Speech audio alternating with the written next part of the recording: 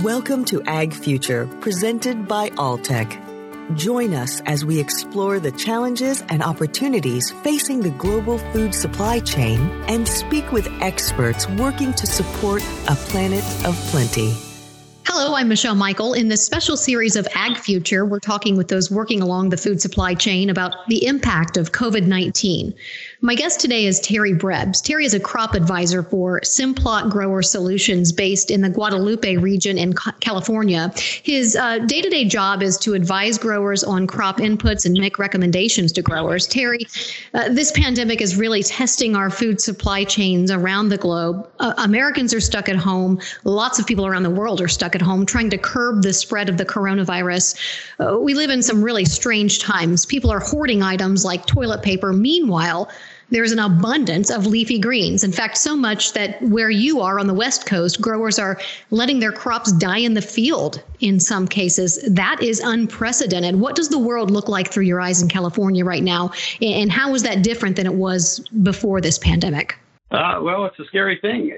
We have businesses shut down. We have people having to stay home. Like you said, we have growers disking crops. There's just no movement of produce, and it's just a tough time right now. How tough is it? What does your world look like, and how is it different? Well, it's different than, as far as my job goes, it's different where growers are cutting back on things they wouldn't cut back from. They're asking us to, don't even worry about looking at this. We're going to disc it. It's just a tough time in agriculture. Let's talk about the future of food. In good times, normal times, the majority of lettuce and broccoli and such, they're actually sold to restaurants and schools, not necessarily to the supermarket. So with the shutdown of those places, what's happening, Terry? Well, the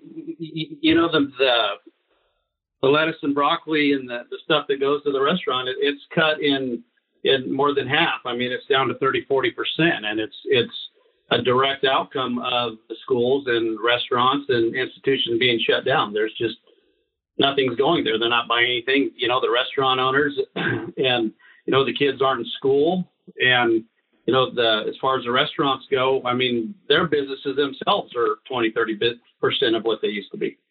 So is that the case? Is half of it sold to restaurants, the other half sold to supermarkets? What is that breakdown? Well, I don't know what exactly the breakdown is. On the retail side, I don't know, but there's companies that do nothing but bag stuff that goes to restaurants and schools, and they're moving absolutely nothing. I want to talk about maybe some of the many things contributing to the situation that crop producers are facing. Let's just start with the basic nature of how the coronavirus spreads from person to person through droplets from coughing and sneezing, and it's transferred on surfaces. Has the migrant workforce been impacted by COVID-19, and do you envision that being something of a problem in the future? Well,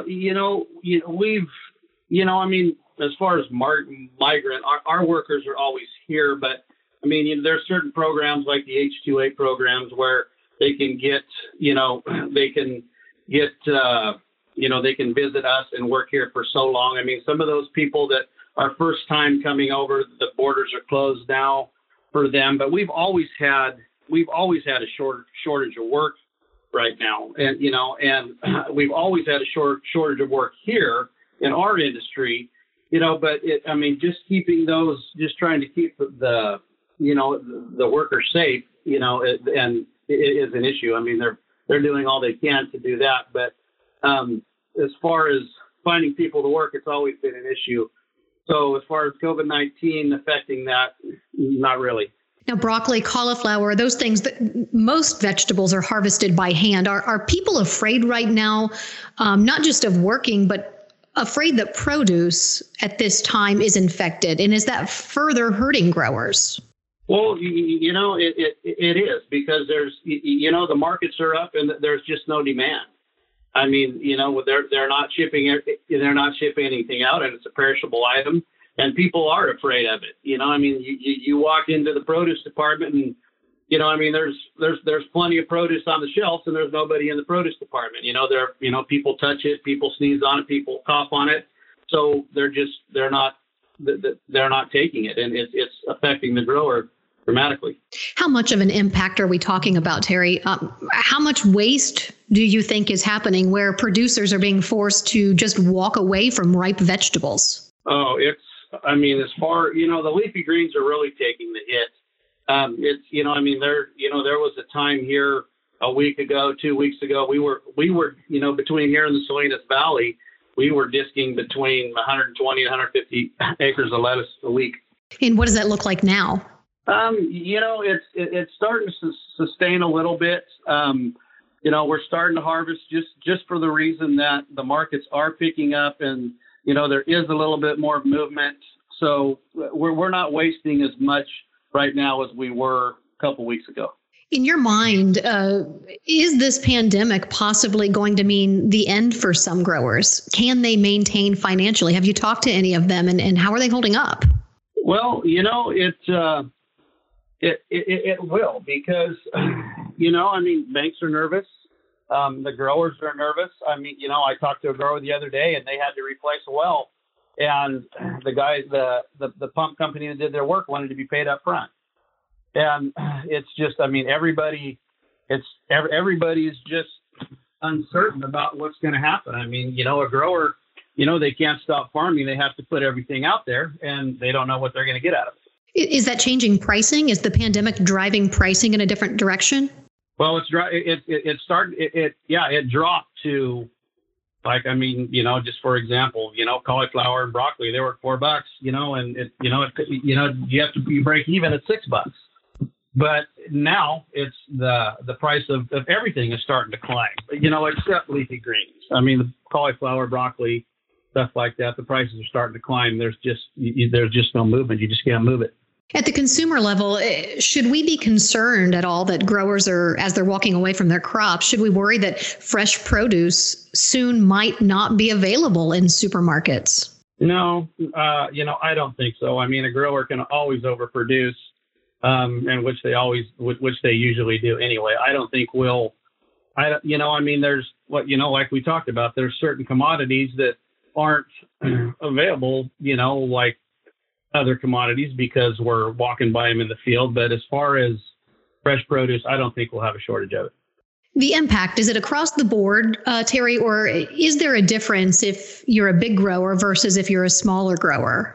Well, it's a difference in, if you're, how long are you going to hang on? Bigger growers, they have more assets than smaller growers. So they can hang on longer than, a guy that a grower that just, survives on cash. Bigger growers have more assets. So the banks will deal with them a little better. I'm sure you've talked to smaller growers and larger growers during this time. What are the smaller growers saying right now? Are they afraid? Do they have fear? What is the biggest emotion that you get from them at this time? Well, yeah, they're all afraid, just because of, like I said, they can't stop growing. They have to, it has to be business as usual as much as they can. They have to put everything out there, and they just don't know what their return's going to be. And so everybody is a little bit nervous in that sense. Do you think, Terry, that this pandemic could potentially cause corporate farming to be the way of the future if these smaller growers can't maintain financially? Well, I think it's kind of going this way and that way anyway, and it just might push it that way a little faster. For example, if, you got a huge corporate grower that, especially with all the regulations in California say, we need to implement this new food safety program this year, and it's going to cost us $1 million. So, a corporate grower just, a bigger grower just goes out and say, well, we're going to need 1,000 more acres to farm to pay pay for this. And so they'll go out and buy another 1,000 acres and farm, or the smaller guy just can't do that. And on that, tell us more about what you see as the short and the long-term implications of what's happening right now. Well, the short term is we're, they're really taking a hit now. You got packing sheds that are, working at 30% of capacity. they're leaving product in the field. And, in the long term, I don't think anybody knows right now. I don't think anybody, everybody can speculate that, of course, this thing's going to turn around at some time, but it just, when and how far are we going to take it? Yeah, so, and certainly everybody's trying to find their way right now. Terry, I'm wondering if you can add any perspective behind why a grower can't simply harvest his or her fields and donate the produce somewhere. Why let it go to waste? That's what's happening now. I think I sent Steve an article about Gold Coast Farms is actually donating a lot of their cauliflower to some of these, because kids that can't afford, lunches, they can still go to certain schools and pick up lunches, and people are starting to do that now too. But, a lot of it is perishable too. So, they have a hard time with that, but there's a lot more. And, plus they have to pay the labor, and, when they donate it, they get nothing for it. So, they take a loss on it, but it's happening a lot more now that a lot of these guys are starting to at least a portion of their fields that they might not harvest right now. They're harvesting and donating to food banks and churches and such like that. Isn't it also true that you can't simply donate a literal ton of food to a food bank? Food goes bad. It's not like donating a couple crates of broccoli. You're talking about truckloads of produce with nowhere to go. Is that right? Yes. There's growers that, we have a grower out here that just about all his lettuce goes to Taco Bell, and he can't get anybody to take it. And what's happening to him?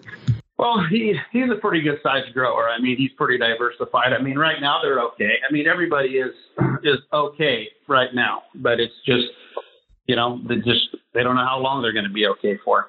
Internally it could be more than we know, but as of we know right now, everybody is okay. Terry, you deal with growers on a personal level regularly. How has your day-to-day as a crop advisor changed? Oh, it's just, you don't talk to anybody face to face. You don't go into anybody's office. Tempers are a little flared. People are a little bit more short with you. But it's you go out into the field and it's like a ghost town. You don't see anybody. It's all business right now is all over the phone or all texting or emails. There's just no face-to-face business anymore. Terry, you've made pretty good friends in some of these growers who are suffering terribly right now. What are you thinking as you see this all unfolding emotionally? How are you holding up and how are the growers holding up?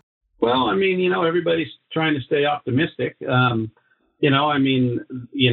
guys that, it's like in our business. You can't go tell anybody you tell right now, you're not, we're not going to work with you. Well, they're not going to be your customer when this is over, and that's just what it is. It's a relationship. And, I feel for them. I feel for their families, and they feel for us too. We're all kind of in the same boat, but it's just a somber feeling. It's just it's just all uncertain. Terry, you've been doing this for a really long time. How many years? This would be Simplot 9 years, but I was 16 years before that with another company. I want to know from all the experience you have you ever seen anything like this? Growers face uncertainty year round, but this, right. Has there ever been anything like it? Never. I've never seen anything like this. This is new to me. Farmers, of course, they're resilient. We know that. Is this a breaking point for them? I don't think so. I think most of them have the attitude that it's just a small setback. Farming, they have them all the time. It's a stressful world that agriculture is, and we fight adversity every day, and I think this is just this is something most of us have never seen before. But we're going to get through it, and I think everybody has the same attitude.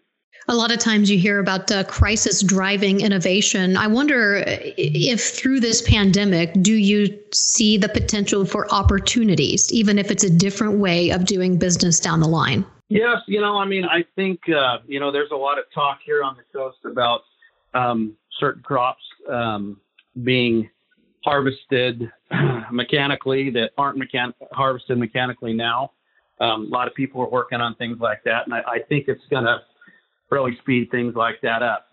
so something like this happens again, we're not so dependent on field workers. Terry, as a crop advisor, what's your biggest fear, your biggest concern right now? My biggest is customers I have going out of business. And, if it goes that way to, if these bigger farms start taking things over, there's just not enough work to go around for all of us.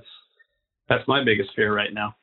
Do you feel that the world will perceive agriculture in a different way after this? I mean, right now it's up to growers, it's up to farmers, it's up to producers. And without them, there is no food at the supermarket. Do you think that they will be perceived differently in a more positive light, maybe? Well, I sure hope so. I mean, I would like to think they would. I mean, I don't think that the impact of it has even hit yet, that how much the farmer feeds the world. And, I really hope that people will see how much we are needed and just the issues that we face just to put something in the store, put something on your plate. You talk about some of the uncertainty and some of the hardships that farmers go through. When you look at your growers right now and you see what's on their face, how do you describe it? It's just uncertainty. It's like I said, it's just a somber thing. I mean, you just listen to, you just listen to, man, we're running to 30% today, and we're not even going to be, we're going to, we wanted to take, how many pounds of spinach, and, we're only going to take this many because we can't sell it. And, growers, and, a lot of it is right now because because right now is usually a good time for the markets because it's a transition between the desert and the coast. So markets are usually good right now, and they're all missing out on that. Terry, I hear a hint of what I would say is optimism in your voice. How are you staying so positive during this time?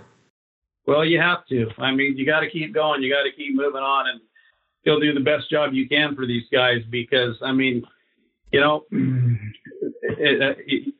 pay our bills. I mean, you have to right now. I mean, or you're going to go crazy. I mean, when you got to go straight from the field to home and have to stay there, I mean, you got to stay positive and just hope that we're going to get through this or you're going to go nuts. How do you see us coming back when we turn back on the economy? How will growers respond? Well, I mean, I think it's just going to be, I think it's going to take some time. I don't think markets are going to boom. I think they'll be steady for a while. But I mean, I think they're going to bounce back fine and it'll be just business as usual when this is over. Terry, I certainly appreciate hearing the positivity and the optimism in your voice. It's a great thing to hear during these uncertain times. And we really appreciate you being with us. No problem. Terry Brebs, a crop advisor for Simplot Grower Solutions. Terry, stay safe and well. And again, thank you very much. No problem. You too. For additional resources on COVID-19, visit alltech.com. This has been Ag Future, presented by Alltech. Thank you for joining us. Be sure to subscribe to Ag Future wherever you listen to podcasts.